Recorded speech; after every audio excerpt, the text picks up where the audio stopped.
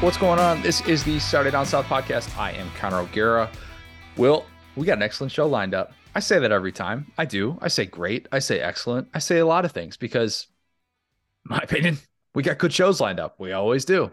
You got to just throw him for a curveball one day and be like, yo, today's show just sucks. Just skip this one, honestly. Today's show's kind of mid. If you want to just go to the next episode, would it totally hit? No. That we don't do that. We don't just go for lazy episodes. This is this is not the off season. We just roll into every episode like it's going to be our best episode ever. Who knows? Maybe this one will be our best episode ever. Great interview coming up with our friend Alyssa Lang. She's going to join us in a little bit. We're going to talk some Angel Reese. We're going to talk Caitlin Clark, some Beamer, South Carolina stuff as well. And then we're going to do cooking and figuring out, which we somehow hadn't done yet. I had to search that one. We've done like grilling and we've done steak and we've done, there are a lot of things.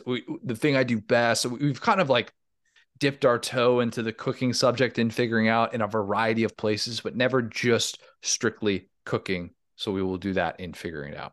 But first, Auburn's spring game. So right after this is when you're grinding in this job and you're like, I'm earning my paycheck today. I'm earning my paycheck. Saturday afternoon. Beautiful weather outside, by the way, at least here. But I turn on ESPN Plus. I get ready to stream the game, and instantly I'm bummed. Just instantly. Not because they were doing 30 minutes of drills to start a spring game, which should be illegal. Don't like that. The conditions were awful. Really bad. Rainy, chilly. There are roughly 15 people in the stands. Shout out to Auburn for saying that the paid spring game attendance was 16,367, which again, paid attendance is different than actual in-game attendance, but I highly, highly doubt that roughly 16,352 people were like, hey, I know we built our entire Saturday around going to this spring game, but let's instead not go because it's cold and rainy. So calling BS on that one, but for a different reason. Some probably did that, guessing that wasn't a nearly unanimous decision. I really wasn't worried about the attendance, didn't care about that. What I was worried about was actually seeing a little bit of this quarterback battle in a, yes, highly controlled setting, but getting to see them throw the football.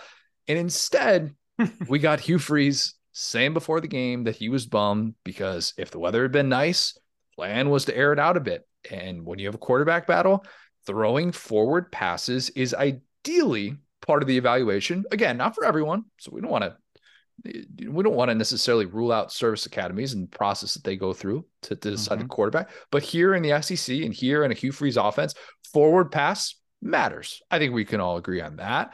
It's like Auburn just keeps getting stuck in this episode of the Twilight Zone where they can't throw the ball. It's like last year they just couldn't throw the ball because they didn't have the personnel. Now the rain started. It's like, guys, it's just 2022 all over again. I don't know what to tell you. They just get that weather for every single game this year. Like they did something to the college football gods to be like, all right, surely the weather's going to line up. They're looking at their phones. It's 0% chance of rain. Nope. It will be 45 and rainy. Enjoy it. Just deal with it. But yeah, so when the conditions are awful and the receivers aren't exactly going to elevate those guys in normal conditions, you get what we got on Saturday. That is a spring game wherein there were 5 completed passes, a total of 5 completed passes by 3 different quarterbacks. Only one went for positive yardage in the first half. And it was a really nice ball by Robbie Ashford down the seam, 39-yard, pass that kind of set up a score. But if you think that a guy, or maybe did it not set up a score? I think they got stopped at the 1-yard line, whatever, got him into the scoring position. I don't think they scored off of that. But if you think a guy is winning a quarterback battle because of one throw made when he isn't live, I'd say that's a little bit on the ambitious side. Robbie Ashford looks like the favorite by virtue of having the most tools to work with. And if you are really digging into the decision process, I'd still give him an edge over TJ Finley, who had this one play where Hugh Freeze was mic'd up with Doring and Freeze diagnosed this from a mile away, where Finley just locks in on the dude in triple coverage downfield instead of hitting the open guy in the flat that would have moved the chains, would have been an easy first down. Hugh Freeze was not happy about that. Side note, shout out to my man CD, doing the Lord's work in full SEC Network raincoat. They had audio issues, so he had to go through like a hardwire thing, which sucks in a spring game because it essentially means you can't trail the play like you're allowed to do in a spring game. And I think he was pretty much on the sideline the entire time. I was texting with him afterwards, told him that he has every right to put Auburn 2023 spring game survivor at the top of his resume. I won't push back on that. It was ugly. And Auburn fans, I don't say that to dog you, but it was ugly because of the conditions mostly, and you can put it on that. You can admit that game was a rough watch, even though the backfield looked great, offensive line getting some nice push. And I guess it was fun to see a walk-off field goal to tie the game after the defense started with a 24-0 lead. Fun little moment. All right, good vibes. Take him where you can get him, especially on the Plains the last couple of years. But Free said afterwards, look, we need to add guys in the portal. We're open to doing that at all positions, including quarterback. As I said the other day, I think Freeze feels more urgency than those of us on the outside because his predecessor never figured out the quarterback position. And he, remember, obviously inherited a very likely year one starter, or I shouldn't say year one starter, a multi-year starter in Bo Nix, who didn't have to go through a battle in year one with Brian Harsin. And we know how that turned out. Even after year one, they still had a coup to try and get him fired. And we're 2.5 years removed from the university agreeing to pay the largest buyout that we've ever seen for a head coach. Certain Gus Malzahn got a certain $21.5 million. It's a whole lot easier to sell your vision of an offense once you feel like you have a proof of concept for it. Go back to 2020 Arkansas. Sam Pittman takes over for Chad Morris. Kendall Briles comes in, and a lot of people are probably like, hey, we've got this former 4-star, this kid named KJ Jefferson. He's entering year 2, showed a little bit of promise in a pretty small sample size year 1. Why not just go with him? It's not like you got to worry about getting fired. Instead, they decide, well, we'd rather develop him and establish our offensive identity. Say what you want about Felipe Franks, but he really helped Arkansas do that in that first year of the Sam Pittman era. And instead of rushing KJ, who still had developing to do, they got to show what the offense was capable of. Even if that doesn't land you some sort of 5-star quarterback, establishing that offensive identity helps you recruit your entire offense. And maybe it even prevents someone like Treylon Burks from entering the transfer portal, because instead of being miserable for another year while a new coaching staff figures out this young quarterback and what he does well and what he doesn't do well, he gets someone who actually looks his direction in the red zone. That's what Treylon Burks got with Felipe Franks. These things receivers like. So for everyone who's just looking at this Auburn quarterback situation, saying like, oh, well, who cares what the quarterback looks like in year 1? Why don't they just stick with Ashford and develop him? Or, if he fails, at least you got Holden Geriner, which his mom told the broadcast crew, it's like Turner with a G. Geriner. That's it. Geriner. Easy to remember. We will pronounce it correctly. We will make it a point to do that. Mm-hmm. You're trying to establish who you are offensively. Hugh Freeze might not be able to do exactly what Cadillac Williams did and establish his offensive identity. He won't be able to do that and establish his offensive identity. You might be able to win some more games, but you're not going to be able to truly recruit to your offense if that's the path you want to go. The path that he and Philip Montgomery want to take is not that of modern day Service Academy. By the way, that is primary play caller, Philip Montgomery, your boy, your draft pick in our SEC offensive coordinator draft, Philip Montgomery. His biggest opponent right now looking like the rain. We can't judge anything so far, guys. We're still bullish on Philip Montgomery. Yeah, I think we can judge a little bit. I think we could say we feel like there are certain areas in which Auburn would like to improve. If you're okay with the Auburn receiver room, good for you. You are I got to have a little bit of what you're on, because I want to be your friend. If you feel like good about Auburn's receivers, a group that's usually not great, but this year, the first word that people would use to describe you is graceful. That's not me right now. That's not me right now. If you're Auburn or really any other team, and maybe you're not satisfied with your quarterback room right now, let's say you're not in a position like Ole Miss, where you added 2 guys who are considered legitimate threats to become starters. Here's what I would say. And this is the thing that I wanted to get to today. Temper your expectations. Dial them back right now for what you think the post-spring transfer portal quarterback market is going to be. Because if you're expecting someone like Sam Hartman or Devin Leary, new friend of the program, if you're expecting somebody like them to enter the transfer portal, I think you're going to be disappointed. I think you are. Even Hugh Freeze was talking about this with Brandon Marcello. And he's like, I can go into this thinking that I want a guy, there's just no guarantee that the market's going to be that great. And that's kind of the vibe right now that coaches are giving, is that we don't really know what the post-spring portal market is going to look like. Again, this opens up over the weekend, April 15th. That process has been moved up. If you saw, that's why a million teams in FBS are having their spring games this weekend. And it is the most popular, not even close. And that window runs through the 30th. So we remember the post-spring editions of the last few years. We remember Jordan Addison, right? The guy's coming off a Biletnikoff Award. He's the best receiver in college football, but gone is Kenny Pickett. Gone is his OC, Mark Whipple, who made what now looks like a disastrous career decision to leave Pitt for Nebraska to join the Scott Frost sinking ship. Whipple, who is currently between jobs, made what looked like the wrong move, while Addison correctly viewed the landscape. He decided, rather than stay in an offense that's inevitably going to decline, Pitt went from 11th in pass attempts per game to 85th in pass attempts per game. Why not go to USC, team up with Caleb Williams? That sounds great. Even though people hammered him for it, said this is going to be the death of college football, like, guy made the right decision, ended up going to a situation that benefited him more. But it is totally different for a skill position guy, a non-quarterback skill position guy, to do that, as opposed to a quarterback making a post-spring decision to hit the portal. Remember last year when Lane was saying that Bryce Young should have entered the portal, and just, even if he had a 0% chance of leaving Alabama, which he would have, I would assume, he should have still just been like, hey, yeah, go see what your value is. Lane had a point that Bryce absolutely would have coveted a ton on the open market. But even though that he probably still would have just gotten a bigger NIL package from Bama, I still push back on this notion that quarterbacks in decent situations as expected starters would even consider the possibility of a post-spring transfer to go play in an entirely different offense with different terminology, different receivers, a different locker room that you have to win over. QBs aren't really willingly doing that. Joe Burrow did that in 2018 because he felt like he wasn't going to beat out Dwayne Haskins. And pre-NIL, he admitted he didn't know what his market was going to be. I mean, like, we forget he almost went to Cincinnati. Okay. This wasn't like, oh, I'm just going to go into I'm going to enter the portal because I think I'm worth all this and this. He's like, no, I want to play. I think that we look back, and sliding doors of that are tremendous. That would be really fun to dig into at some point, maybe a 5-year anniversary of that, which actually, crap, that's like 3 weeks from now. Yeah, maybe I should do that. All right. What a time. Yeah. Listen, it's funny because the doors end up in Cincinnati regardless. Very true.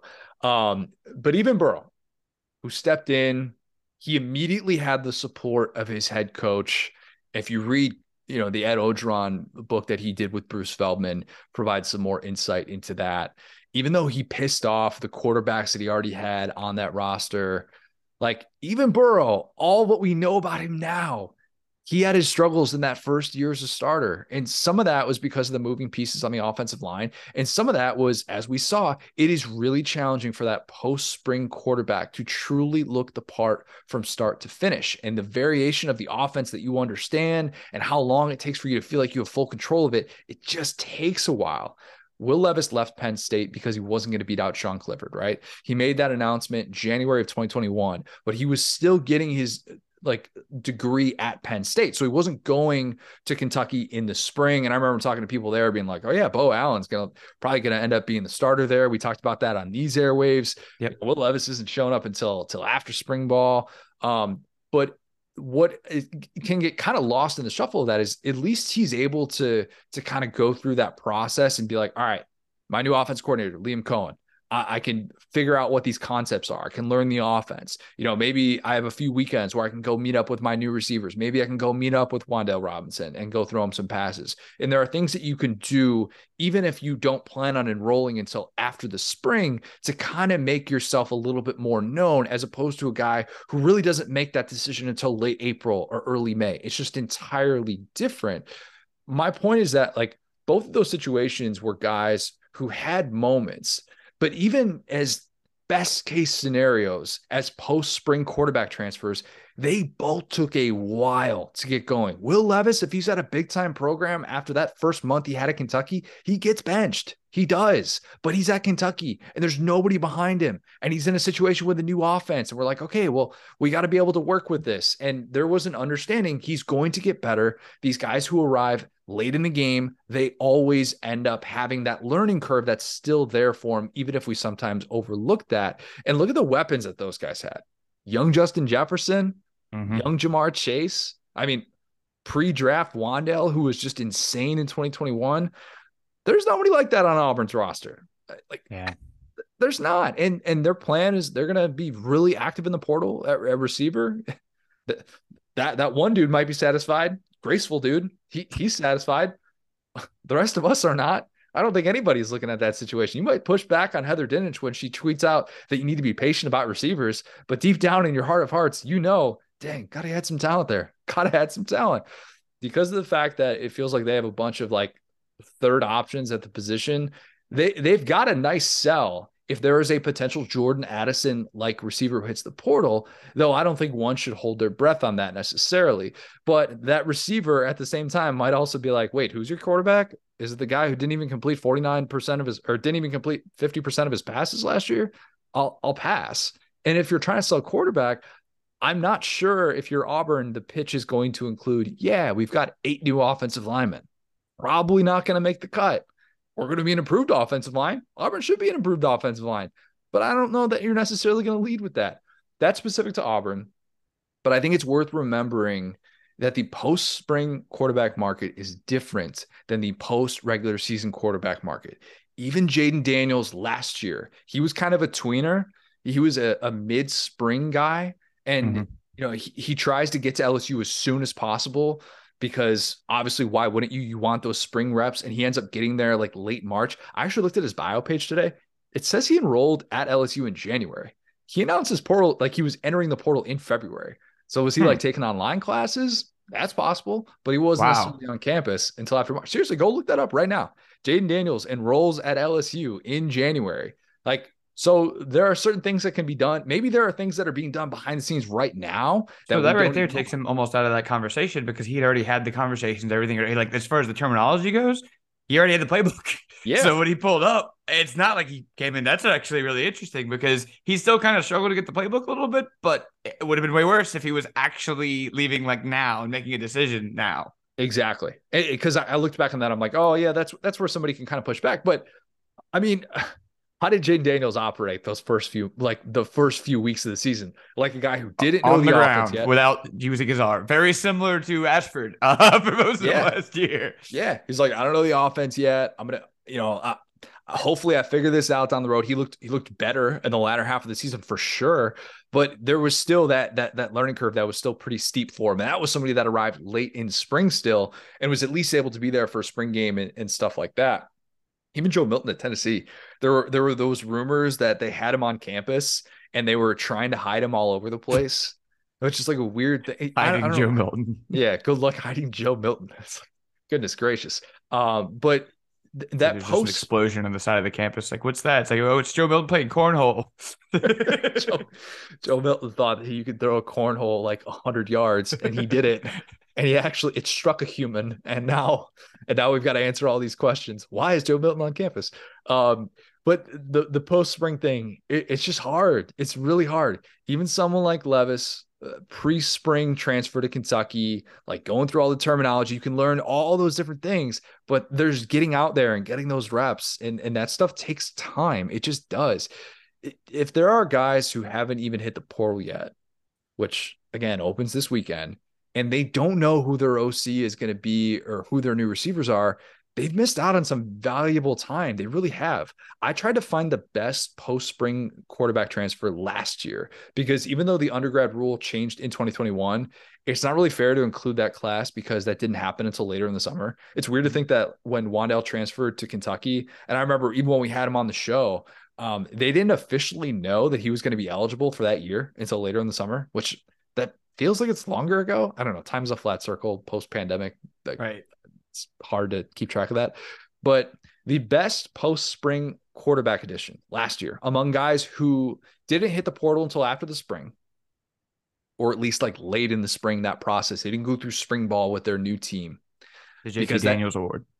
it look, yeah. So like JT Daniels when he goes from USC to Georgia, because Mhm. JT Daniels might have been a post spring addition at West Virginia, but he hit the portal in January, Yep. right? So like he made that decision early on.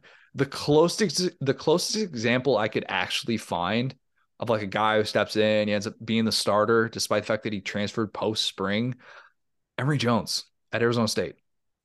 Entered the portal March 18th, middle spring Mhm. ball, didn't transfer to Arizona State until May. Um, that's not great. Also of note, Emory Jones entered the portal again, transferred to Cincinnati after Hey. struggling at Arizona State. So make of that what you will. The list of quarterbacks who decide after spring ball, hey, I need to go somewhere else and I'll be really good in year one. That sample size is small. It really is. Maybe the window is going to change things a little bit. And maybe there was that guy who thought about entering post, that post regular season window, and then he just wasn't quite sure. And then he went through spring ball and he's like, you know what? This isn't for me. I'm second on the depth chart. I'm not going to be playing. But that takes a lot of self-awareness. Like it really, really does. Um, I think that that's something that I am really interested to see the way that that plays out. And I'm willing to kind of correct myself because I just don't know what this market is going to yield. And I'll admit that it's possible that somebody does the Kiffin thing and enters the portal because they want to get a ton of NIL money. Auburn swoops in and goes, boom, let's roll. All it takes is one. Totally get it.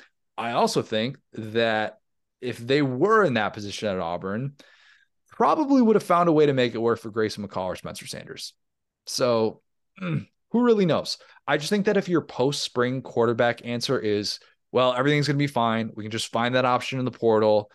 I think you're being ambitious. I really do. And I think that we need to have a little bit more nuance as we talk about transfer portal quarterbacks and separate those post regular season transfers from the post spring transfers. It's just a different learning curve, a very steep one.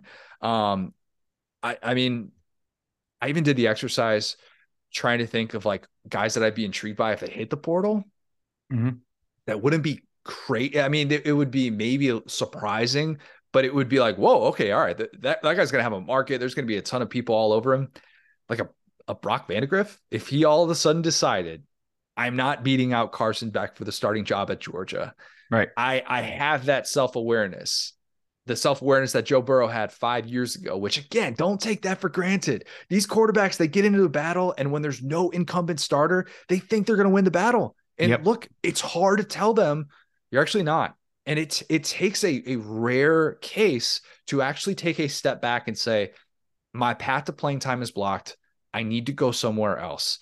Because I don't know that Brock Vandagriff is wired like that. Dude thought he was going to start last year. We had Teddy Greenstein on the podcast. He's talking about his dad saying, yeah, he's like legitimately thought about, hey, if I'm not starting here, I might have to go seek an option elsewhere. Would it be a stunner to see Brock Vandagriff say going into year 3, I'm going to hit the portal?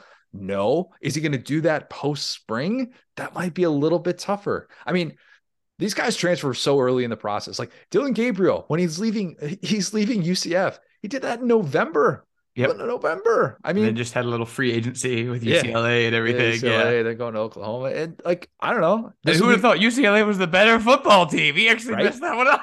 Well, the DTR thing that played out Yeah. the way that it did. So it's just there are moving pieces, but there aren't as many moving pieces post spring as there are Yeah. post regular season. So there are murky waters that the teams needing a quarterback are going to have to sort through.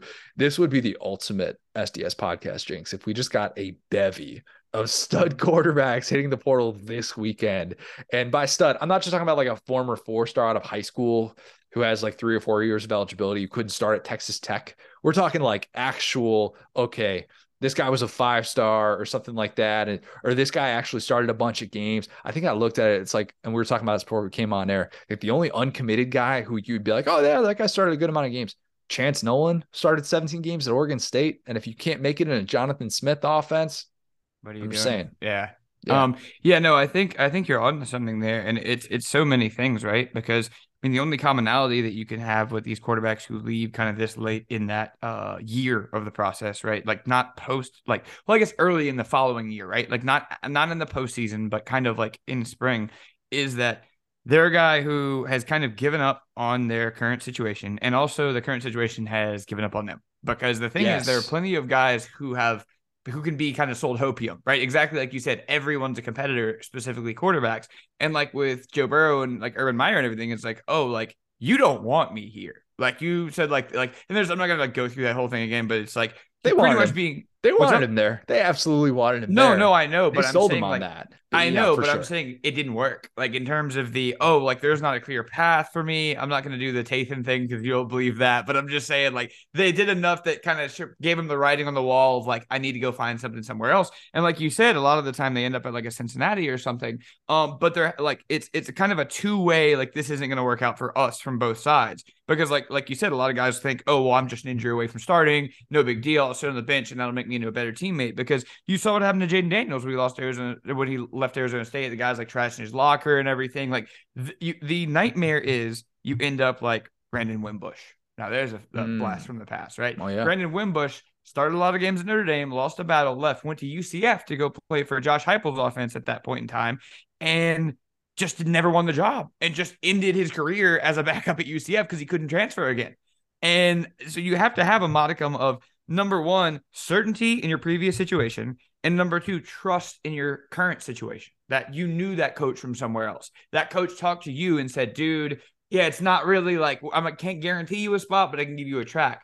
Kind of like the Ogeron thing, talking about the crawfish. But then, if you look at Levis and Burrow, both of those guys are psycho competitors. Psycho Yes. competitors. I mean, like everything that you hear, and you hear like there's a podcast out there with one of LSU's defensive players. I think it's Andre said that, but it was like, oh yeah, from day one, Joe Burrow got on campus. We knew he was a dog. He was like fighting people in practice. He fought people at Ohio State. He came to LSU, started fighting people day one. It was like, yeah, this guy he might be kind of mid, but like he's a competitor. Like don't mess with him. Like you don't want to be in a competition with him because he'll find a way to win. And like same thing with Levis. Like Levis was this guy who was kind of like a dual threat guy. And again, it takes a perfect mix of stuff. Talk about Sean Clifford, Dwayne Haskins, guys that were just unimpedable. But with Levis, it was like, okay, I'm the most athletic quarterback here. All I need is time. I'm just going to make this work for me. And like you said, like, yeah, it could be a little bit rocky, but eventually my talent's going to win out. So you have to have this perfect combination of stuff to make it work is all I'm saying. And even if you try to do the Wimbush and, oh, I'm a former 4-star, I started all these games at this other school, like, of course I'll win the job at UCF. That's kind of how you end up in these weird situations where it's like, maybe not, dude. Like you get to practice and you don't know the terminology. You're not on the same page as the receivers. And suddenly you're just a guy with a degree from two different places. Yeah. And so, yeah, like that's the fear, right? Is like, if you kind of fizzle out and you're just like, all right, like I just, this wasn't for me. I'm going to go get my next job. At least you've done that without pissing off an entire locker room. And I think that really weighs heavy on quarterbacks who are the leaders and are getting guys that believe in them. I think we more often see that out of quarterbacks now than we do skill guys, because skill guys are just like, all right, bro, I'll go catch a ball from anybody. I'll go receive a handoff from anybody. I'll Totally go tackle different. anybody. Yep. Even like dude from Oregon State at LSU, he's like a 4-year starter, 5th-year senior. He's like, peace, I'm playing in the SEC. See y'all. Like you don't really see that as much with quarterbacks. No, you just don't. You don't, because the dynamics at play are entirely different. And you're right. You bring up a great point with Burrow and Levis. You have to have that mindset. And like I know I say it a little bit tongue in cheek sometimes, like the alpha dog mindset. But Yeah. if you listen to the Devin Leary interview that we had a couple of weeks ago, he talked about that and getting called out by Stoops about the leadership thing and how, as a transfer, you're kind of trying to feel things out a little bit. And that situation is foreign to him. Now, Devin Leary knows what it's like to be able to kind of lead a locker room, but he's led one locker room. And when you've been at the same place for 5 years, as opposed to having the mindset of understanding, I need to walk in here, I need to look the part, I need to act the part, and I need to take this opportunity and run with it. And there are very few guys who can master all of those things. And the learning curve is really, really difficult. Remember when TJ Finley leaves LSU and he goes to Auburn, and we're hearing Mike Bobo's on Zoom calls with him, and they're doing all this work because you imagine Mike Bobo at a Zoom call. Let's just pause there for a second. I bet it's pointing straight up his nostrils, and he's sitting there. How's this thing work? He's Mike Bobo is definitely a phone on Zoom permanently, large echo in the background type of guy for sure. Yes. The entire time. To be fair, most I think most coaches in that spot definitely are.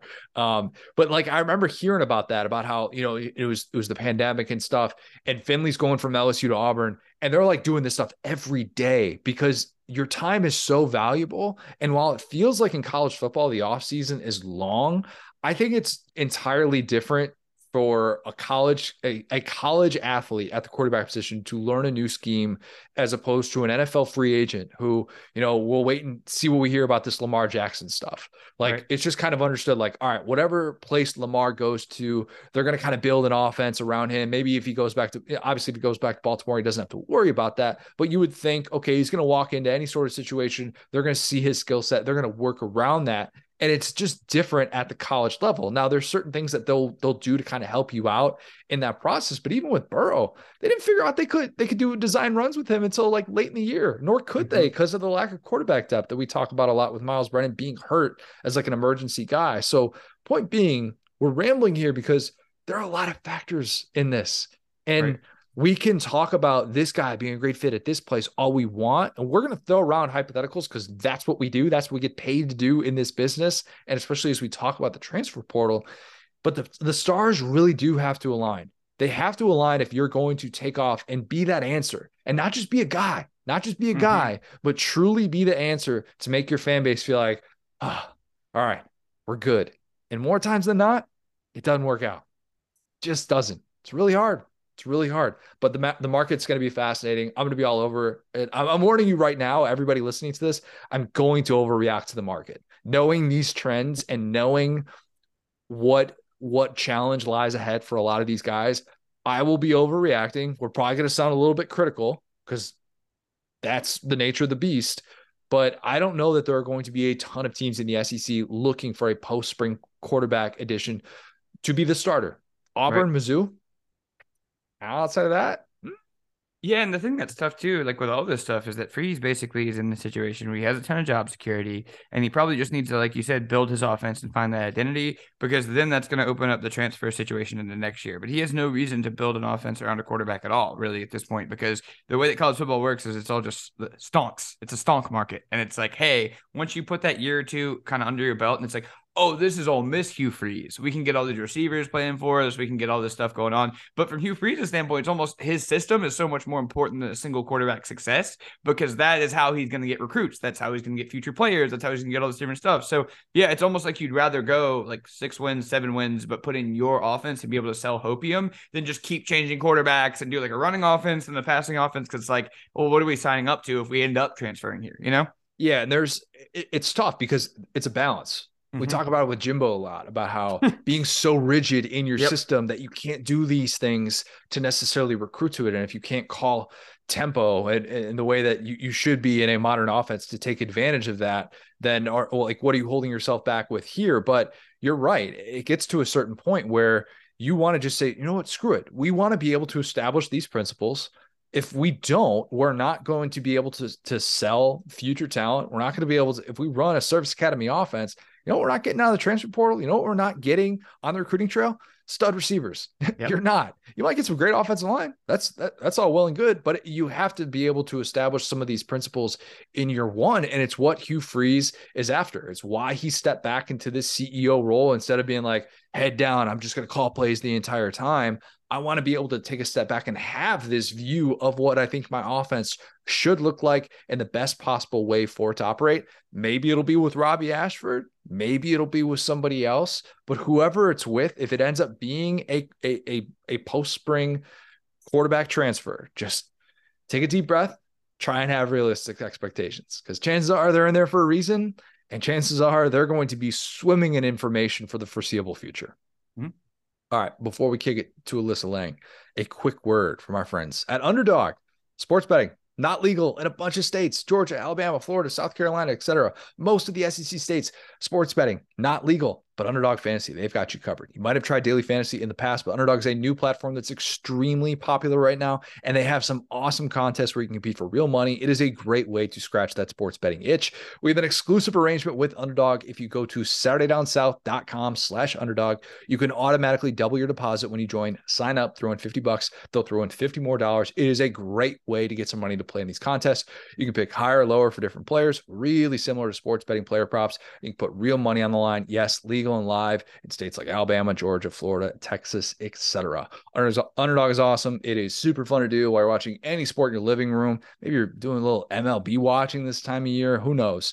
You can win real money. You can do this in all those states in which sports gambling is not legal. Go to SaturdayDownSouth.com/underdog. Take advantage of our promo where Underdog will double your first deposit up to $100. $100 absolutely free. SaturdayDownSouth.com/underdog. All right, let's kick it to Alyssa Lang. I'm now excited to be joined by a very special guest. It is the great Alyssa Lang. Alyssa, let's get the food question out of the way. You know what's coming. I asked Trevor about this a couple months ago when I had him on. I've got to get the firsthand account from you. How did you grade your Krispy Kreme race performance? And if you ever had to put yourself through that for some odd reason, you know, it's the brand, you got to keep it up. What would you do differently? Yeah, I have a lot of post-race thoughts on that. I will say I sent a few tweets throughout the race, and I've never been asked more about something by coaches across the SEC than that. When I went to shoot-arounds then the next couple weeks, different coaches going, now, what did you do? what was this race? I would give myself a C- probably. Now, I will say there's some context here. My brother went to NC State University, and they put this event on every year. He hit me up about a week and a half, maybe 2 weeks before the race. And he said, hey, actually off this weekend. Do you want to do this race? And I happen to be off that weekend. So I'm like, yeah. So there's no training involved here for this.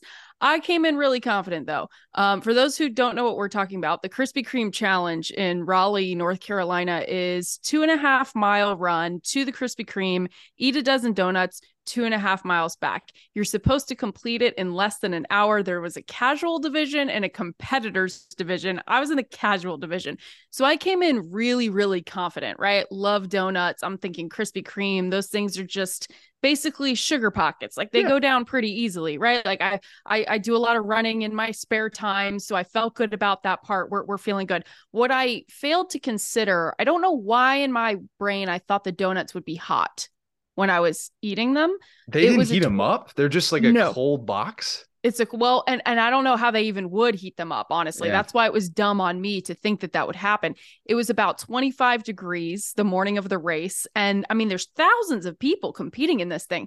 So they've got the boxes literally just stacked up on tables so the runners can grab them. I'm mashing down 3 at a time and trying to make a donut sandwich because there's a big difference in a hot and fresh Krispy Kreme and the way it just melts in your mouth and you can crush 6 or 7 in one sitting versus a 25-degree been sitting in the cold Krispy Kreme. So I think I can't remember what my total was now. I think I got somewhere in the 7 range. That's after I was pretty proud of that, honestly. Like out of a dozen, and I had just run 2.5 miles, and it was also 8:45 in the morning. Like I was pretty proud of myself. So my dad, I think, put away 9, and to this day, he is still talking smack about how he beat both of his children, even though I had to basically drag him across the finish line for the run part, which he appreciated. So next year, going back to the drawing board, I would probably work on my donut side. Felt good about the run. Would probably put some more training in when it comes to speed eating cold Krispy Kreme donuts. But I didn't puke. So okay, so that's what I was going to ask. Like the 2.5 back is just terrible. Like I can't imagine. The human body, if you don't reject that, that's actually a sign that you've got some bad habits in your life. If you can just process that and that's no big deal, like, oh yeah, I just housed a dozen donuts. It's 28 degrees out here, whatever it is. If you get through that, I actually think it's more a testament to like kind of where you're at in your life that wasn't something that you could just wake up and do. And it's probably a better sign for long-term health that you at least had some struggle and you couldn't just down 12 donuts that easily. That was going to be my next point is I can tell I'm starting to get old, right? Because this is a college event. There were a lot of college students participating. And as I was probably about on the first leg of the run, the first 2.5 miles, I was probably about half a mile from the Krispy Kreme. So hadn't even set eyes on the Krispy Kreme yet. And there were a couple of, they looked like college age boys running back already. And they're in shorts and a t-shirt with like sweatbands on, all dressed up, and they're running with their empty Krispy Kreme box. Like they've already run to the Krispy Kreme, eaten the 12 donuts before I've even got within a half a mile of the Krispy Kreme. That's not right. And they're just sitting there, and I'm like, oh my gosh, when I was 21, this would have been my thing. Like I could have crushed this race.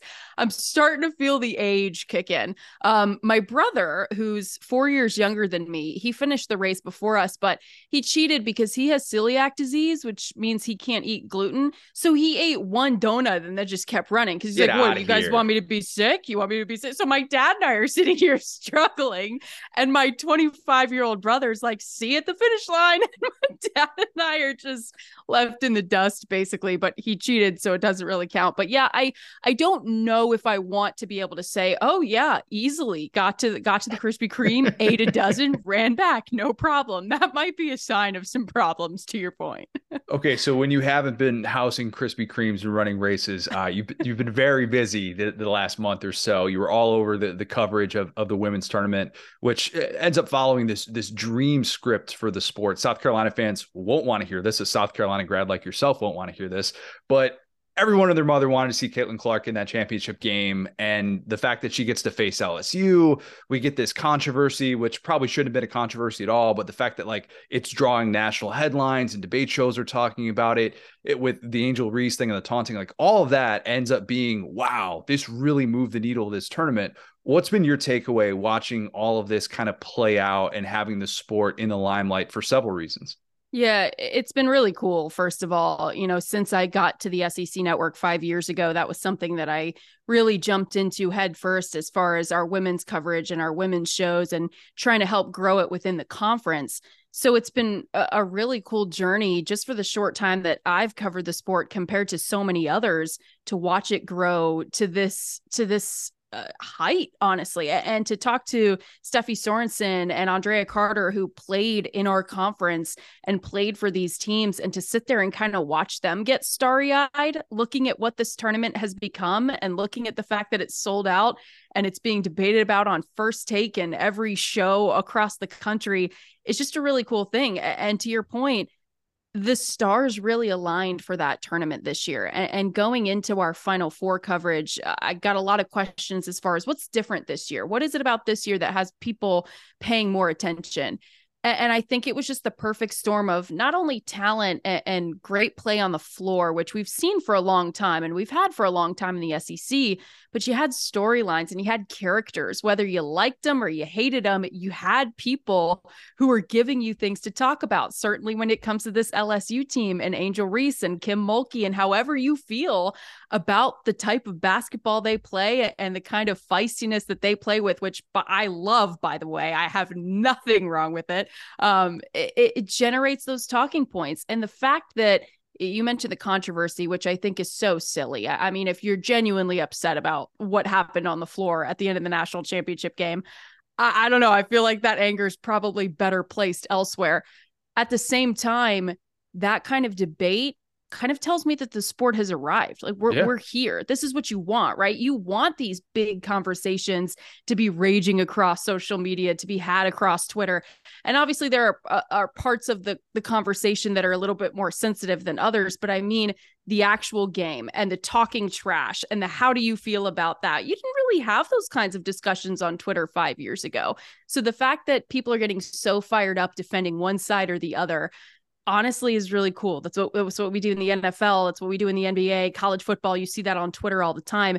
And the sport deserves it, honestly. The South Carolinas are some of those teams that have helped build it to where it is at this point. What Dawn Staley has built in Columbia, despite not getting it done this season, what they have done for the sport has been insurmountable as well. So I feel like already looking forward to next year with a lot of these characters, if you will, coming back it's only going to get bigger and bigger and bigger. Now the numbers are here to prove it. The fact that it was the most watched national championship game ever, some of these Final Four matchups outrating the most watched NBA games on ESPN. I mean, if you're still sitting here arguing on social media or replying to tweets saying no one watches women's basketball, you just can't read at this point, because the facts are out there, the numbers are out there, and it's really cool. And it's been an honor to be a part of it and to have hopefully a small part in what we do on the conference side. It's so much different than turning on TV after UConn wins a national championship, who UConn, like, they deserve a lot of credit for having this dominant run. But the question is always, oh, is UConn bad for women's basketball? And like, to a certain extent, yeah. I mean, it's been better to watch more new blood and to be able to see some of these storylines actually play out, where the conversation is different and it's not just some copy and paste thing. And I think there is a limit to how far something like that can go. And if South Carolina had won the championship, and then if they go on this run of like 3-4 years, that's probably the conversation we're having. But instead, it's very different. And you talk about that excitement for next year. In terms of household names in college sports, you're the perfect person to ask this. There's a Mount, if you're making a Mount Rushmore, it's Caitlin Clark, it's Angel Reese, it's Caleb Williams. You're starting with those three. Like, outside of that, and Suni Lee's not going to be back at Auburn next year, so that maybe that's part of it as well. But maybe like if a Drew Timme or a Zach Edey or like an Oscar Tshiebwe, if one of those guys returns, maybe they'd be part of it. But even that, you're kind of maybe Brock Bowers, but even it feels like if you're making that list, it starts with those three, two of which just got this great spotlight. Is that kind of a fair take to have with how much their popularity really grew on a national landscape over the course of the last few weeks? Yeah, I would agree with that 1000%. And again, when it gets into college football season and we get into the weeds here in the fall, some of that'll sort of fall by the wayside just because of the timing of the seasons and where our heads are at. But as soon as we hit December, January, we're going to be talking about Angel Reese right where we picked up, right where we left off when it comes to women's college basketball and just the sport in general, given how much we talked about it for the last month or two. I mean, Connor, I'm a big Saturday Night Live fan. And yesterday I watched I don't watch it live. It's up past my bedtime. So I watch it a lot of times on Sunday morning. That's how the real old people do it. And I'm watching Weekend Update, and they literally have a sketch where they're featuring Angel Reese. We're welcoming Angel Reese into Weekend Update. And I'm texting with Steffi Sorensen, and we've just talked about how, big picture, you pull back the curtain and you think about where Angel Reese was 370 days ago.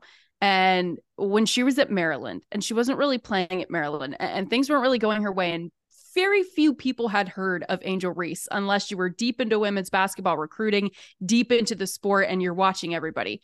1 year goes by. She transfers to LSU and now is one of the most talked about, not just basketball players, not just women's college basketball players, but to your point, college athletes or even athletes at this point. I mean, just in general, in sports in general. And it's just crazy how quickly it happened and how quickly it can happen. And that's a really cool thing, I think, when you just look at what it took for LSU to win this championship and what Kim Mulkey did in 2 years with the transfer portal and bringing in a player like Angel Reese, and what the transfer portal can do for some of these college athletes. I mean, you mentioned Caleb Williams, Drew Timme, Angel Reese, just these big brands. Where is Angel Reese without the transfer portal? I don't know. I don't know if we can answer that question. Obviously, nobody can look into a different future, but it's hard to believe that she would have had this kind of rise this quickly if it wasn't for all these pieces falling into place. I'm kind of going on a tangent here because obviously it's still a hot button topic when it comes to NIL and the transfer portal and how all those things go hand in hand. But at the end of the day, it's good for the sport and it's fun to talk about. If you're a sports fan, who doesn't want the kind of debates as far as, well, what should Angel Reese do? What are the pieces that Kim Mulkey should put around her next year coming out of the portal? Where was she last year compared to where she was this year and what she's done for this team? So I don't know. I think it's healthy debate. I think it's fun. And like I said, I think we're going to pick it up right where we left off next season because South Carolina is not going anywhere either. And now LSU is here to stay. So even in our little SEC bubble, it's about to get that much more fun, I think, when we fast forward to next season and years to come. It's funny because I think there, in a lot of other situations, there would be this outcry about why can't they go to the WNBA? That rule is looking like, man, like that's really holding them back. And I've seen there have been a few pieces on that. I think Washington posted something on that of, wow, Angel Reese and Caitlin Clark, they should be able to go to the WNBA. They'd be top draft picks right now. And we also selfishly kind of want to see them in college because we get to see them still in these elements where, you know, it's a little bit easier to get lost in the shuffle in WNBA. You don't have the same sort of school affiliation, all those different things, but also because they're going to crush NIL and they're going to make a ton of money there.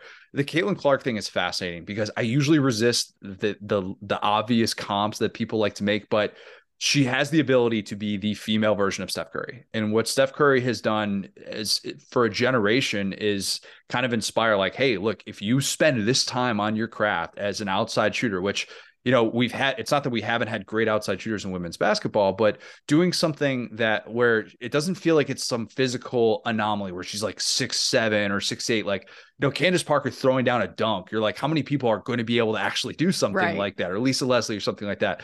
Whereas she feels it's relatable, but it's also not. And that's, I think, where she has separated herself and why there is this pull towards her moving forward. What do you think she can do to inspire a new generation? Because it feels like she has that ability with what she's doing in her style that I think is just so unique in a sport that really kind of needs it in this modern era. Yeah, I think it's extremely clear that inspiring the new generation, I think, is on the list of almost givens at this point, based on what we've seen from Caitlin Clark and what we saw from her in this tournament. And I've seen people get upset about, oh, you can't just call every good 3-point shooter Steph Curry. And it's like, do you remember what Steph Curry did in his NCAA tournament when he played at Davidson? Like this is what Caitlin Clark is doing, but a little bit more. I mean, when was the last time you saw someone fearlessly pull up off balance from the logo and sink a three like no problem multiple times in a Final Four in a national championship game? That's unbelievable. And the reason why I say that the younger generation, I think, is a given is because I've had so many conversations over the last week with some of the older generation that has gotten into this game just because of this year's tournament. My dad, first and foremost, my dad was never really been a huge basketball fan in general. It just wasn't really a sport he grew up with. He grew up in New York, so he was a Knicks, Jets, Mets fan. The Knicks had never really been good for him. The other two, I think he just prayed and remained loyal year after year after year. So basketball was just never anything, again, that he played or he had that extra interest in. My dad graduated from Virginia Tech and has always been the biggest Virginia Tech football fan. That's where I grew up going to games. He became so obsessed with watching the Virginia Tech women's team play this season because, one, they were good, and that was exciting for him, right? To pull for a team for his school that's playing really well. He's texting me saying, if Virginia Tech and South Carolina make it to the national championship, me and my fraternity brothers are going to book tickets. We're going to come out there. We're going to watch the game. And I'm like, that's awesome. You and all your 55-year-old dad friends are going to come out here to watch a women's basketball game. That's awesome. Like, that's just not something that you often see, or certainly in my experience, when you're scrolling through the internet, and it makes it feel like that's something you don't often see. Not only that, I'm on the phone yesterday with my future father-in-law, Trevor's father, and he said, you know, I have never in my life sat down and watched a women's college basketball game before. It's just never been something that I have taken the time to do. And I am so glad that I watched that national championship game. And he did say, he's like, he turns it on to be supportive of me because he knows that that's what I'm doing. He's like, I turn it on to watch you, but then I'm watching this girl for Iowa, and oh my gosh, she can't miss. And it's so electric. I watched the whole game. It was awesome. So I look at what Caitlin Clark and that team has done for 55 plus men and women who are tuning into the game. And if they're getting those type of viewers who are kind of set in their sports ways, set in their teams, know what they like, know what they're watching, have the schedule ready to go, I have no doubt that the younger generation and the future players who are going to be idolizing Caitlin Clark and Aaliyah Boston and Angel Reese, they're already all in. And that was one of the cool moments, honestly, from Dallas, was we were at all the open practices on Thursday for all four teams. When Caitlin Clark was on the floor and they're getting done and she's running out of the tunnel, there were South Carolina fans, LSU fans, Iowa fans, Virginia Tech fans, all trying to get pictures with her. When Aaliyah Boston is exiting the floor, Same thing. Iowa fans begging for selfies with Aaliyah Boston. When Angel Reese is leaving the floor and Flau'jae Johnson, same thing. South Carolina fans asking for pictures. Iowa fans asking for pictures. It was just a really cool thing to watch. All these little girls, little boys, please sign my shoes, sign my jersey, sign my poster. I want to be just like you. And that's what the sport needs. And that's what the sport has. And not only do they have it, they have athletes who understand that that's the kind of pull that they have. And that's the kind of influence that they can have. Angel Reese has been outspoken about that, right? I want little girls and little boys to be able to look at me and say, I want to play like her. And for the variety of personalities and the variety of skill set that we saw in this past year's Final Four, I think the sky's the limit, genuinely. We need LSU Iowa on the schedule next year. Yes, we do. Yes, we do. How does that, can that happen? I mean, is that unrealistic to think that? I mean, I realize like they're both going to want to host the game, but I mean, goodness gracious, if there's ever a time like that game, you could put that game on the other side of the world and that would still have so many eyeballs on it. And like, I think that seems like a no brainer. Is this something that can realistically be discussed and be on the table for next season?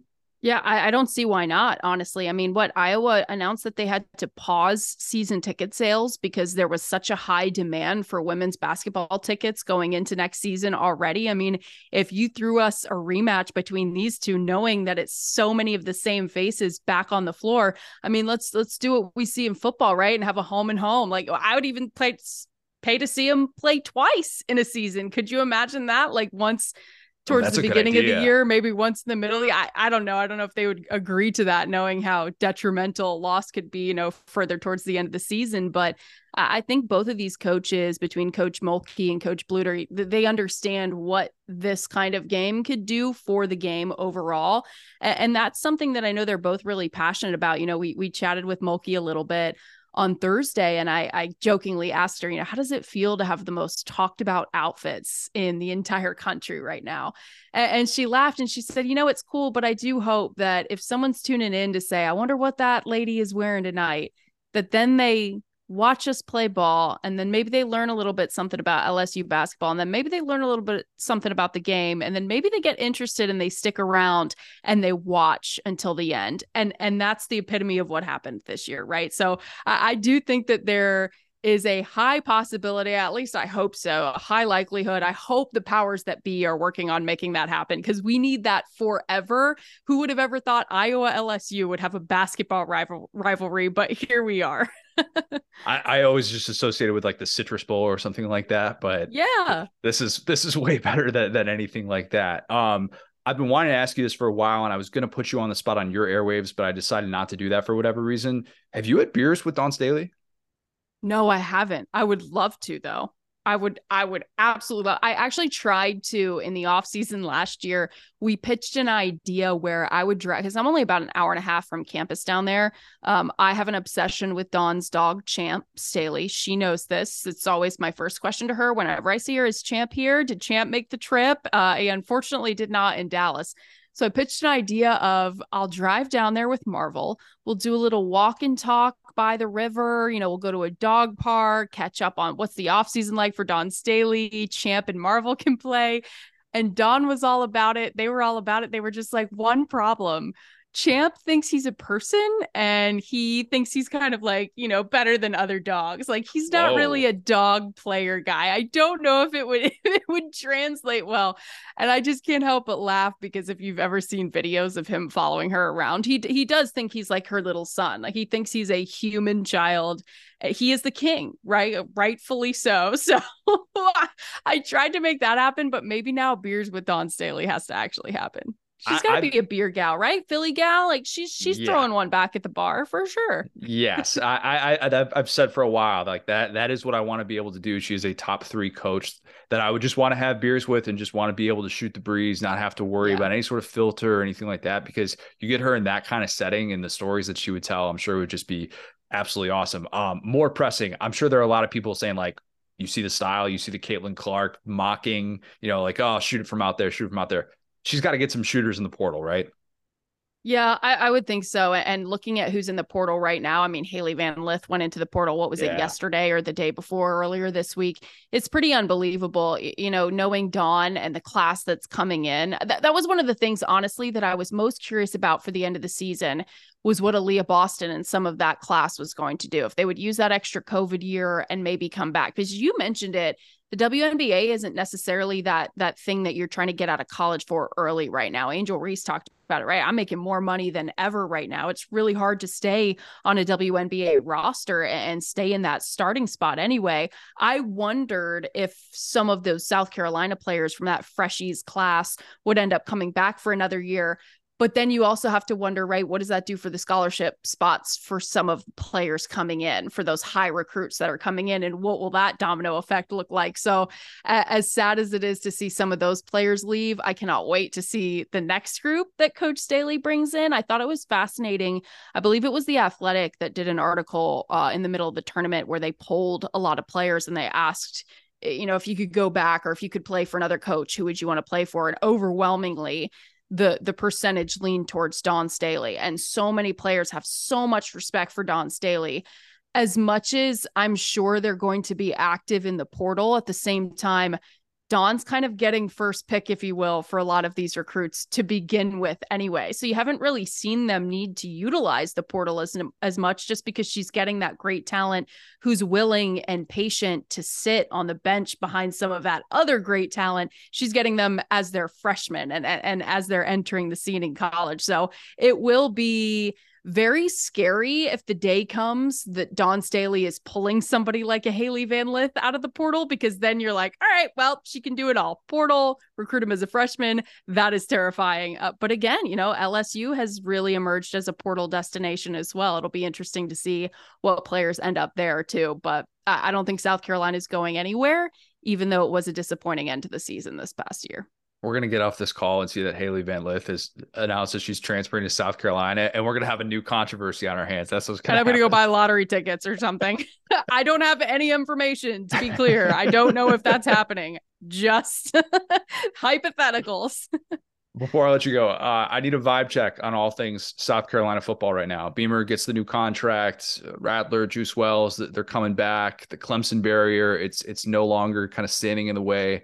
You've always been more bullish about the potential of this program because, and understandably so, when you were there, it was a different story. South Carolina is in its golden age.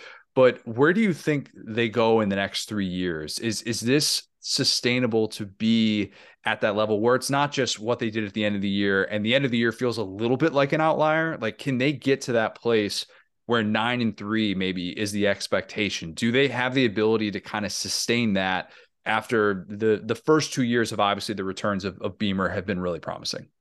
I think they can absolutely get back to that place. I don't know when. I don't know when timetable wise that would happen, but honestly, I will say at times during the season last year, that team exceeded my expectations, because you look back at Coach Beamer's first year, and he'll tell you before anybody else. I think it's the alma mater in me, but I tend to be a little bit more critical. I think we all are more critical of our own teams maybe than others. And I look back at that first year, and going into year two, I was going, there were some games, but the ball bounces a different way. This is a team that maybe was a 3-4 win team that first year. Bandy. There was some luck on the side of South Carolina in that first year. Last year, there were games that I know they wish they had back. I think almost every single one I was on the sidelines for. So I have begun to shoulder some of the blame from Gamecock fans who think I am now a curse for some reason. You're a Tennessee fan at this point, right? Like, it's only good vibes for Tennessee. That makes no sense. None of that makes any sense. What's happening with my streak with Tennessee right now? But I really do believe in Coach Beamer, and it goes all the way back to before he was hired. I was doing so many radio interviews where they were asking, who do you think should be the next head coach? And from when I was in school there, I remember chatting with some of my buddies who played either significantly, rode the bench, whatever it was. And all of them said the same thing. It's got to be Coach Beamer. If he wants to come here, doesn't matter he hasn't been a head coach, doesn't matter he hasn't been a high-level coordinator, it's got to be him. And I believe those guys because, like you said, I witnessed some of the best years of South Carolina football. All right, if it's good enough for you guys, good enough for me. He has brought that life back into the program that it has really been missing. And not only that, You look at what South Carolina is doing on social media right now to really connect with a new fan base. I mean, that Office style video, shout out to Justin King and that whole department over there. It's incredible and it's fun, right? And you go into some facilities and the mood can be very somber. And at times, I've even had some coaches kind of offhand be like, "You think we're having fun here? It's not fun. Like it's all business. We don't have fun here." And you just don't get that vibe at South Carolina. You get the vibe that, hey, we go to work when it's time to go to work, but we also play hard when it's time to play hard as well. He's really made such a difference, not only within that building, but within the community. The fact that you have players like DeCarrion Joyner deciding to stay and deciding to come back and take as much time as he can, riding the wave of being a Gamecock and being in college and playing in that program, I think speaks volumes. The fact that Spencer Rattler and Juice Wells came back. And that was something that Juice told me back during the bowl game. He said, what I do is fully contingent on what my quarterback does. I want to be doing what Spencer does. And if Spencer doesn't come back, I don't know what that means for me, but I know that I want Spencer throwing me the football. Obviously, Spencer sees enough from Coach Beamer that he decides he wants to come back as well and hopefully improve that draft stock. So there's still work to do, obviously. Some great wins during the Shane Beamer tenure, Clemson, Kentucky, certainly kind of getting that monkey off the back.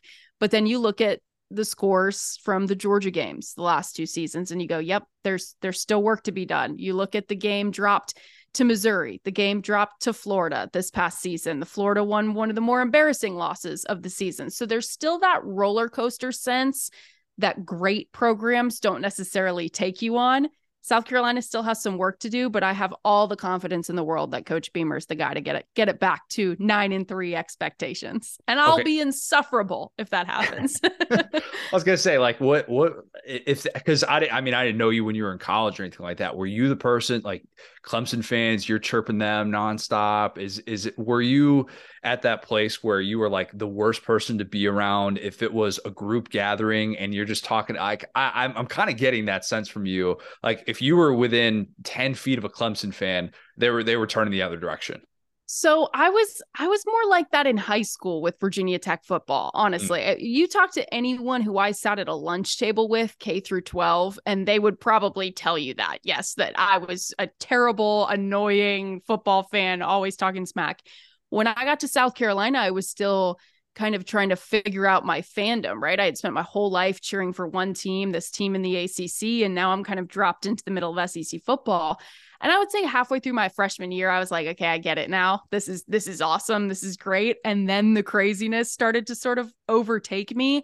But I spent then the next 3 years on the sidelines of those games working either for the student station or the CBS affiliate, so whatever it was. So I kind of had this like pent up rage, if you will, from being on the sideline. So I'm like, I've got the camera on my shoulder and I'm remaining professional because you can't cheer on the sidelines as a media member.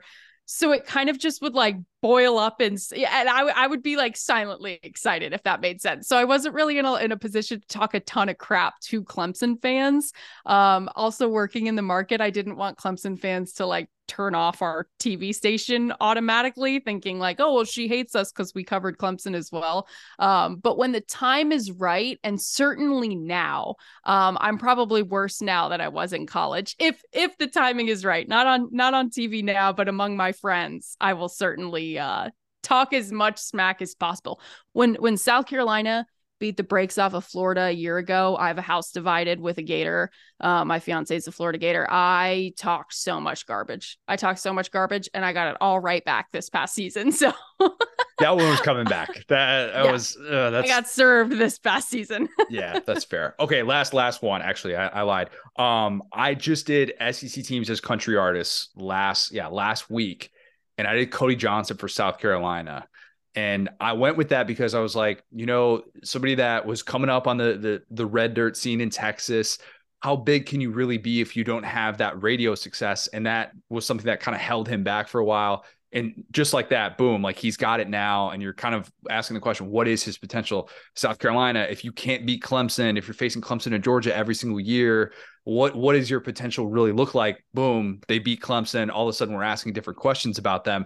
That was kind of where I was coming from with that. Is there a better one that has come to mind? And don't do the thing where you give me Darius Rucker. I've already spoken about, like, that's just the laziest thing ever, and that's what everybody in the comments is telling me. Right? But is there one that comes to mind for South Carolina? Well, Darius on pride, obviously, but I get why Darius could not, be the easy choice. I don't know a lot of country music singers' backgrounds or their stories or how they got to where they are, I'll be honest. But immediately when you started saying that, I'm a huge Luke Combs fan. And I think about some of his music and how he talks about if he wasn't doing what he's doing now, he'd be back in that bar at Appalachian State playing music to a sold out crowd, whatever it is. I also think about the song Beer Never Broke My Heart. And as we've talked about here, South Carolina's had the highest of highs and the lowest of lows. True. And I feel like I'll use the words we at this moment. We as a fan base, we've never lost a party, right? We may lose some games, but we've never lost a party. Beer never broke my heart. Like I could see some Luke Combs songs being easily applied to some moments during South Carolina season. And I also feel like, Are we a fan base that a lot of people hate? I don't necessarily feel that way. I feel like maybe obviously Clemson fans do, but within the SEC, I feel like we're just kind of that fan base that, we'll probably talk some smack, but like, I like to think we're polite. I've at least had some Tennessee fans who have said, yeah, every time I've come to Columbia, it's been a great experience. Everybody's so kind. It's a blue collar mentality, Southern hospitality. And that's kind of, that's sort of Luke Combs vibes I get, we want to go play at a dive bar or we want to play in front of a sold out crowd. We can do both. We're very flexible. I like Columbia. That. I like that. I went with Georgia for Luke Combs because I was like just hit after hit after hit and title after title. Oh, that's good. It's like at the top of the game right now. But that is good. There are definitely like different ways that you kind of work that in. Luke Combs fits the South Carolina vibe like through and through. And being what was from Tennessee? Country. Joe DiMessina, because Joe DiMessina heads Carolina, tails California. That song, like kind of when it's popular, when it had its heyday, just like when Tennessee had its heyday, and gets this resurgence in the last year because of the Cole Swindell remix. So good. It's so good. Okay, we'll agree to disagree on that. What? I love that song. The original is so good. Yeah.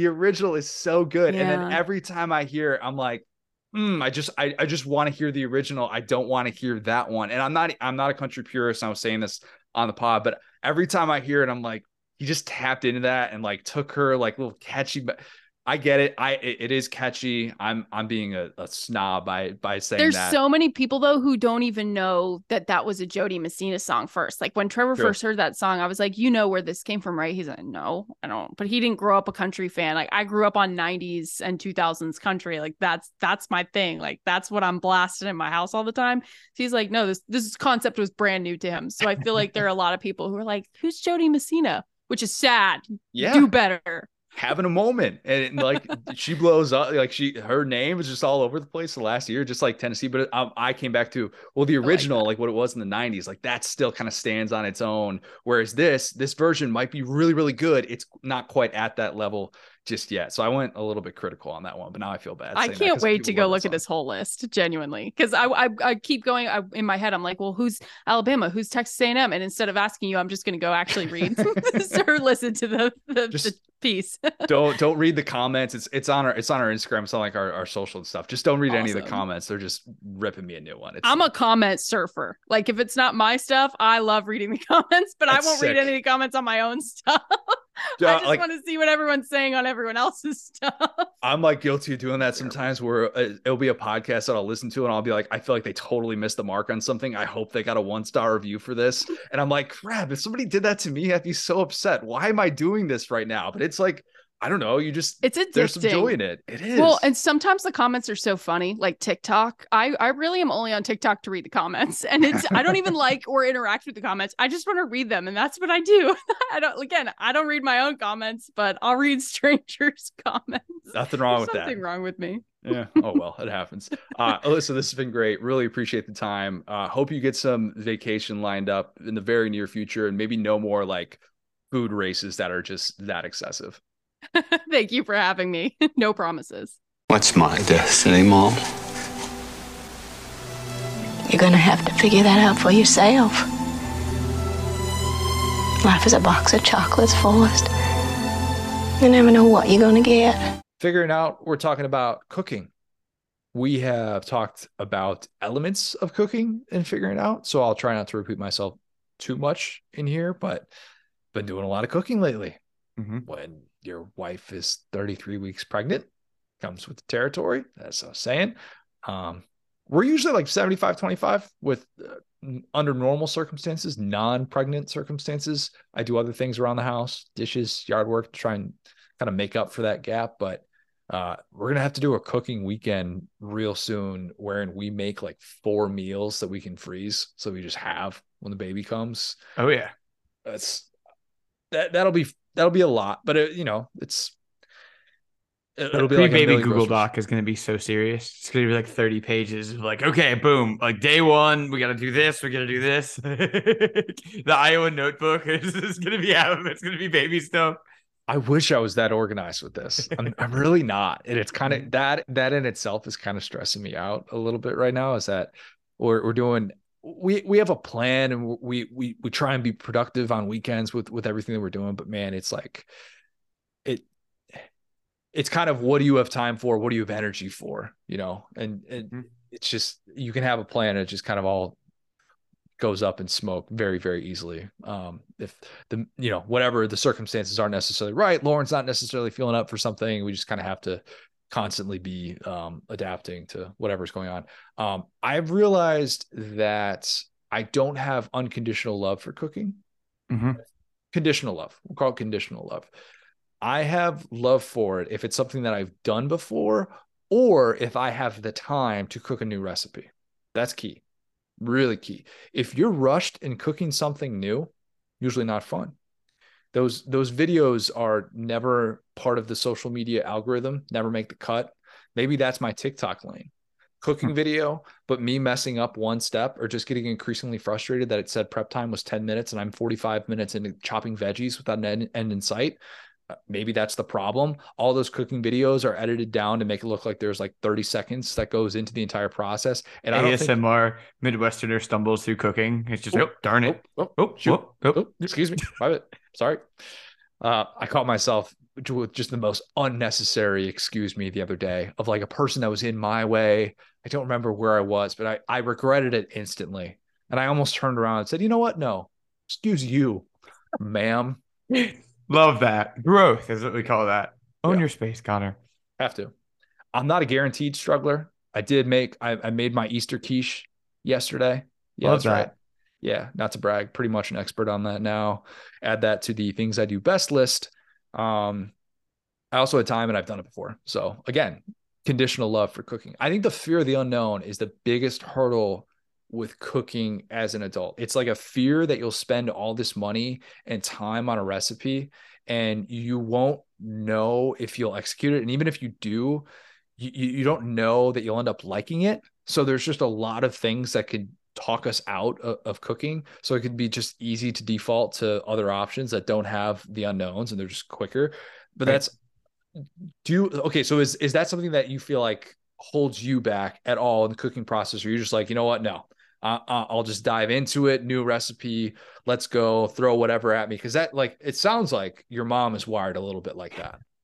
I think I'm not going to speak for all occasions here, but I think for me, it's like you kind of have your hot zone where you know everything is going to taste good. Talking about the Trinity, talking about some Tony Chachere's, a little bit of cheese. So anything I can do that kind of gets me in that zone and I can kind of expand from there. You know what I'm saying? So like, great example, I could probably figure out a quiche if you gave me enough tries because I know the things I can put in there that would really, okay. So that might be next. But I know that, the things in there that do taste good that I like, but I'm not like off the board guy. I'm not like, I'm making beef Wellington today. Like I'm going to I know how to do this. Let me just bridge over this other thing and do that. Instructions are good. Like going totally rogue and just figuring something out. There is a level to that. The level is I can go to my local deli place, Petty's, shout out Petty's, and I could walk in there not knowing exactly what I'm going to get. And I'll say, I've never done this before, but let me throw this on. Because if you're just throwing it on the grill, okay, I can, maybe look up some quick instructions. I'll ask the person behind the counter, hey, how do you usually, and that's like what they're there to do. I feel comfortable doing that. And I've done that before, But you're right. Just get something that you have no sort of background cooking, and it's like a total unknown. The downside of it is significant, especially if you're spending that money. You got to put in a little time and research. But yeah, that part can be really difficult. But yeah, we do meal prep. Talked about that before. Before I started living with Lauren, I cooked occasionally, but did not meal prep at all. It is one thing to cook yourself a nice Sunday dinner. You have some leftovers. It is another to say, here's what we're having for dinner each night this week. We're doubling this recipe. We need X amount of each thing. When I lived by myself, I did not think like that because I didn't have to. You didn't have to. Like, I had some lean pockets in my first apartment in Nebraska. Your boy had a couple of lean cuisines follow him into the newspaper offices back in the day. The irony is I actually had the time back then, but the problem for me was that cooking almost everything was new. And as we talked about getting outside your comfort zone, new things as an adult is just intimidating. It just is. So, you know what? I've worked through that though. It helps that every time I cook a new recipe or something like that, Lauren always gasses me up. Always. Love that. Oh, the compliments are just flowing. Oh, first bite. Wow, this is really good. This is really good. I'm like, should have gone for the real crushed tomatoes instead of using a cup of Prego for the sauce. And I know she's just holding that in. That's fine.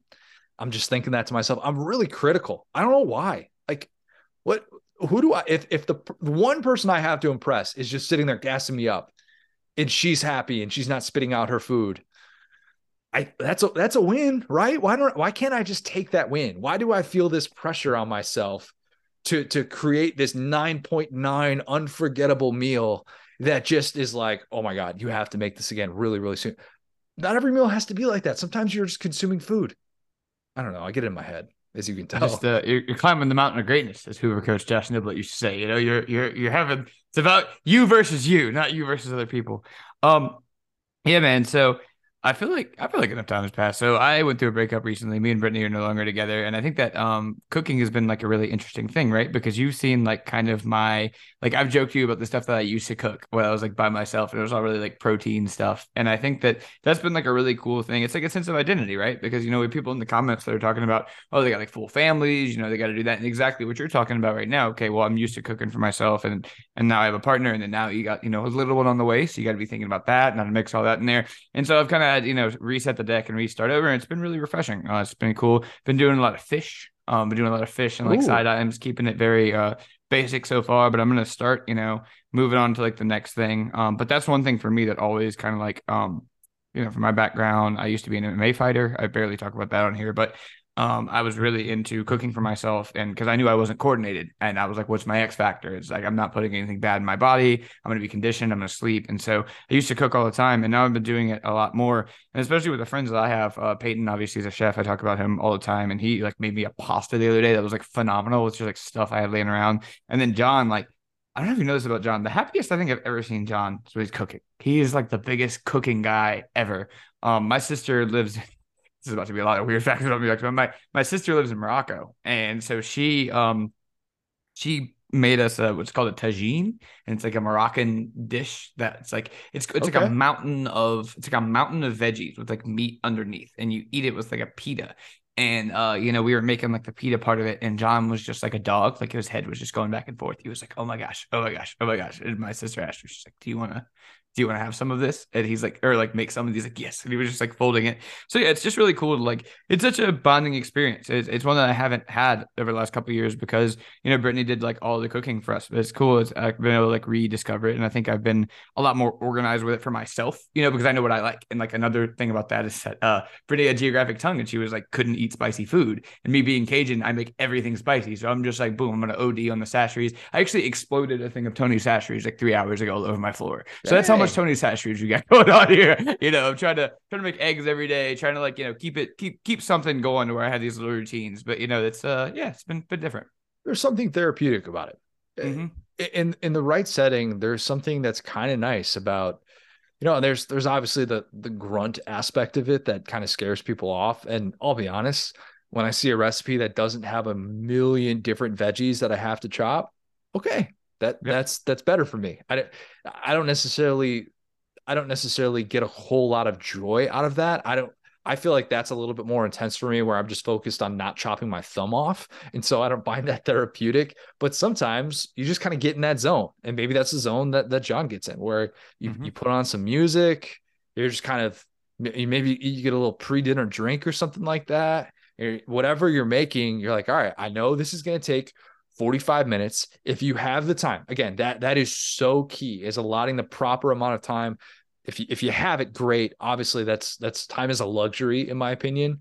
But sometimes you just kind of get in that mode a little bit. And then other times, cooking's intense. And it can be a little bit intense. You're just like, get out of my way. I don't want anybody else in the kitchen. I don't want you dipping your spoon into whatever I'm making, especially when it's not a finished product or something like that.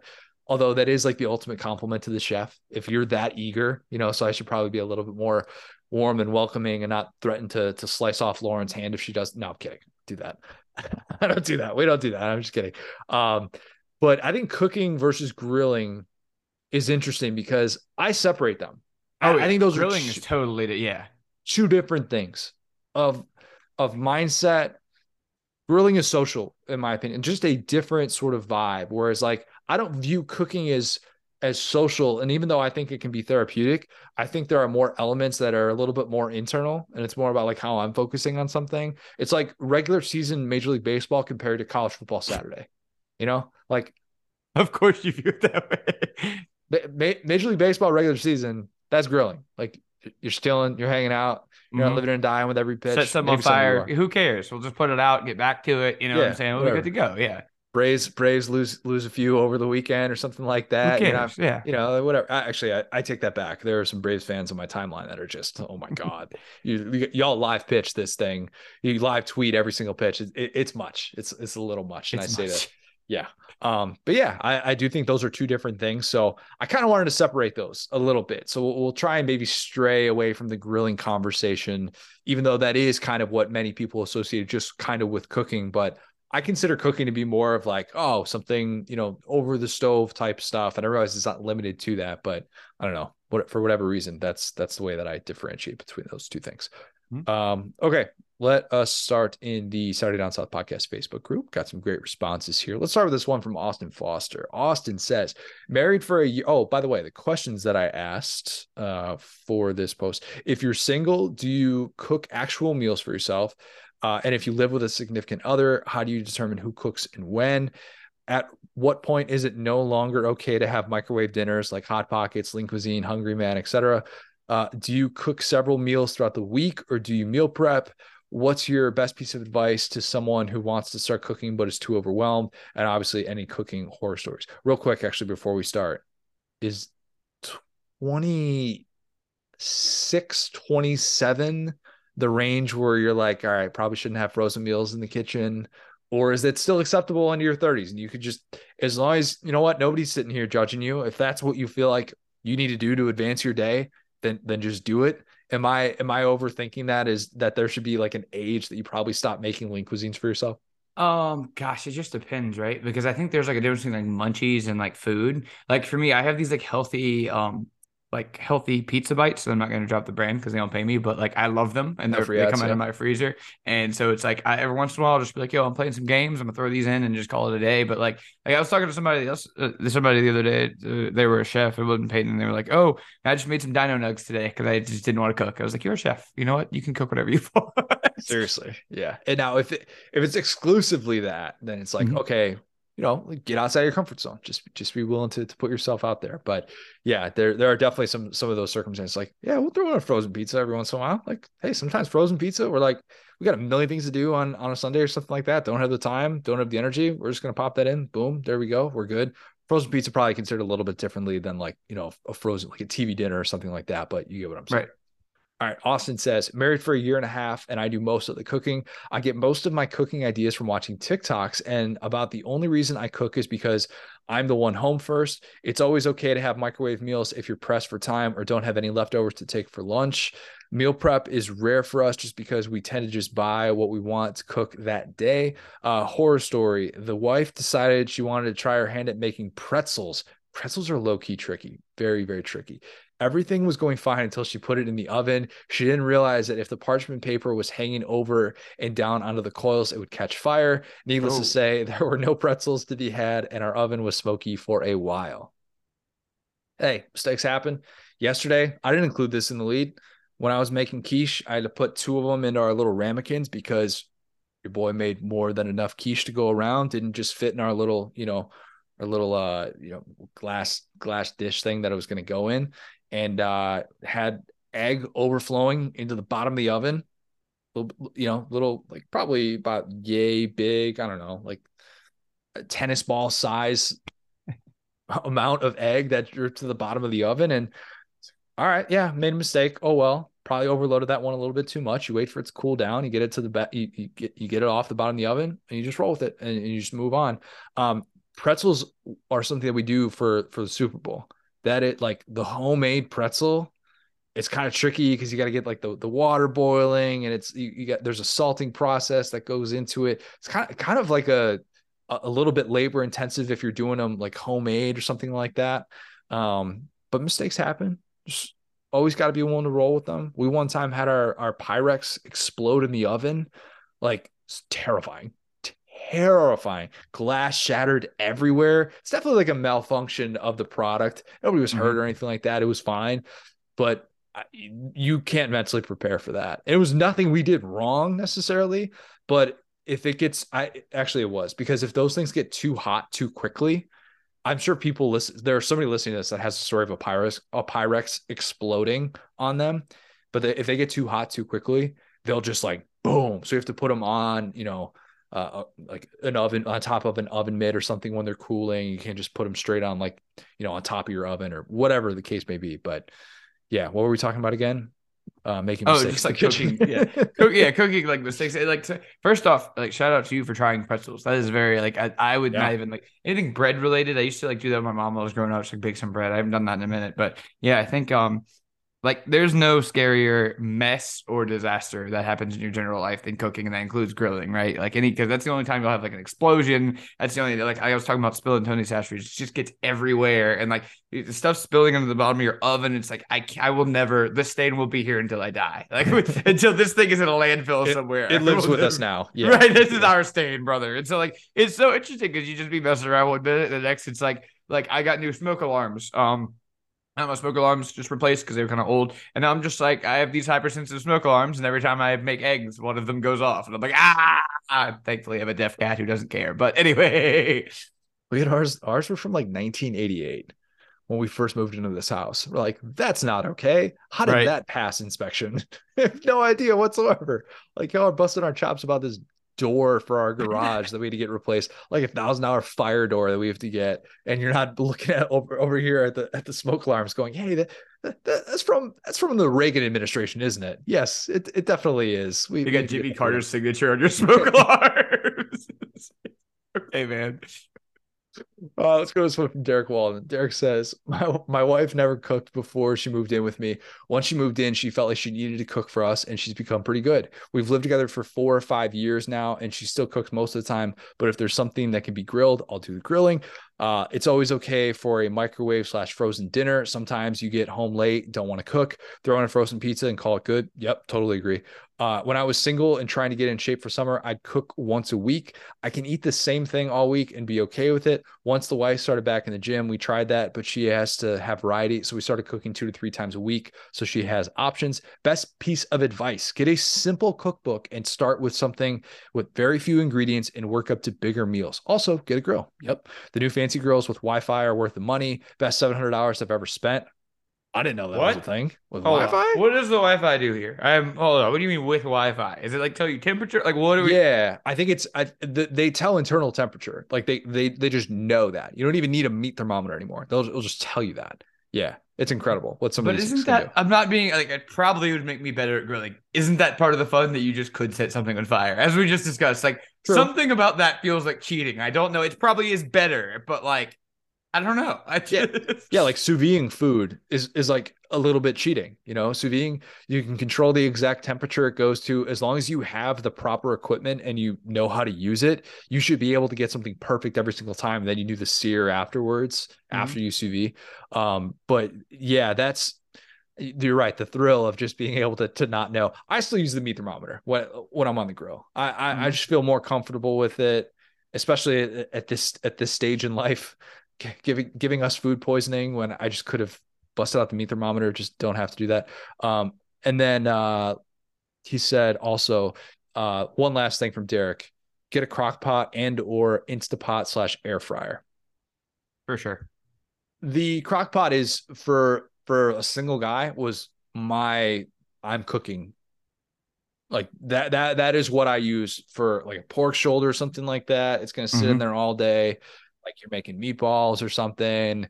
The crock pot is a great investment. It really, really is. And it kind of allows you to feel like you're doing a lot, even though it kind of does a lot of the work for you, which is nice. And it's a great place to be able to start with cooking.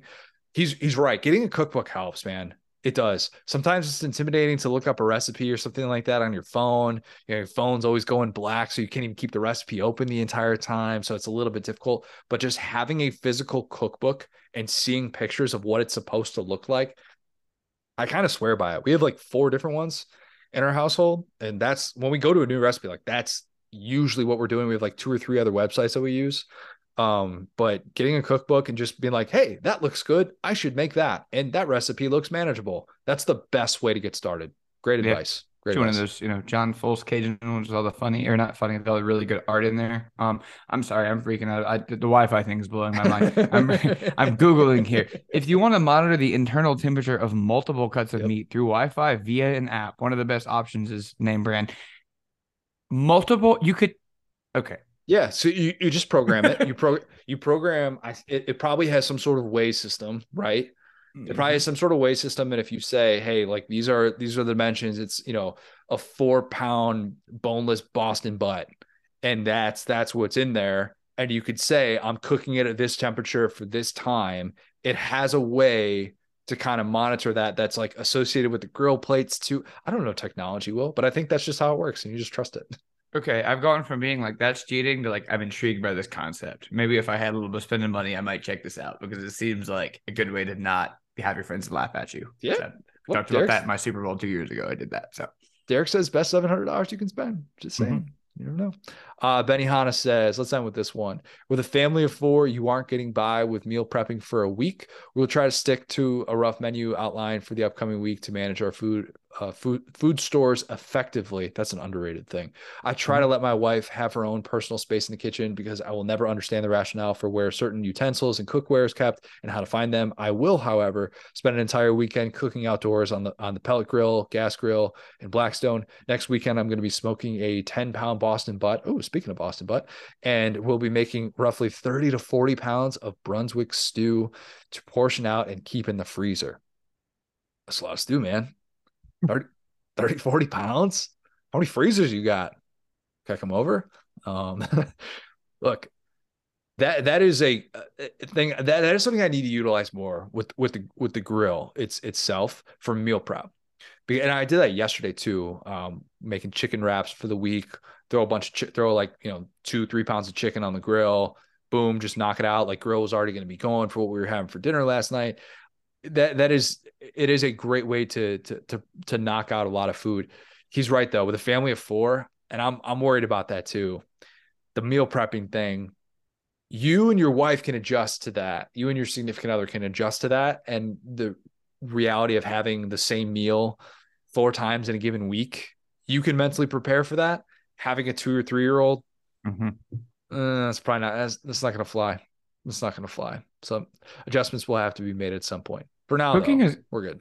Yeah, cooking has got to be the thing that we do with the most varying level of skill as a society, I would guess. Because there's people like me who are just like used to bachelor cooking, and then there's like, oh, I'm cooking as if I am feeding an army like that, which is just so wild to me. I'm sure I could figure it. It's one of those things where it's like, if I was in that situation, I would eventually figure it out. Probably, I've just never had to. But like I said, it's like it's one of those where some people have no idea how to cook, and that's found a lot more, like, hate to say it in just general, it's a lot more like city life as far as just like you don't have space to do these big meals and everything. But yeah, it's so interesting, right? When you see someone like that, or you see someone like Peyton who's really good at cooking, and you see how they cook, and you're like, this is a whole different sport. It's like watching 2A high school football versus the NFL. It's like the way you have to measure all this out, and you got to pick a kid, you got to do all this. So like, hats off to people who just fit that amount of skill into their daily life. I think cooking is like the basketball comparison is like playing defense. A lot of it's effort. A lot of it. Yep. There now, if you're 4'6" and you can't even run down from one end of the court to the other, yeah, your defense is probably going to be limited. If you're in a place where you don't necessarily have these resources, and if you're living in a forest somewhere, all right, cooking a little bit tough. Can totally understand that. But I feel like for the most part, it's about effort. It's about kind of opening your mind to being willing to do something that is, within your own control. Because in this day and age, especially Uber Eats wasn't a thing when I was in college. Can't say that I wouldn't have been a little bit more interested in that back in the day. But man, that's going to be our boomer thing. Is hey, I'll tell you what Uber Eats was. All right, it was called Chinese food and pizza. Am I right? If you that gets overblown though, because like it's not like we didn't have delivery. We had delivery, but like Uber Eats is such a game changer for me, because I'm the type of dude that stopped me from cooking sometimes, because I want to have good food. I want to have like that type of food. You know what I'm saying? And it was always, it's pizza or Domino's or like Chinese food versus like a good meal, and that was the math. And I was like, I get a good meal just airdropped in here. It's totally different. Yeah, it's never been easier, man. It's never been easier. But yeah, I like it. Conditional love for cooking. Very conditional love. All right. If you have not, leave us a 5-star review. Subscribe to this podcast. Follow us on Twitter at the SDS Pod, at SatDownSouth. Subscribe to our basketball newsletter. You can do that at bluechipgrit.com. Join the Facebook group and hear your name read on air with Figuring Out or Bold and Brash. Thanks, guys. Talk soon.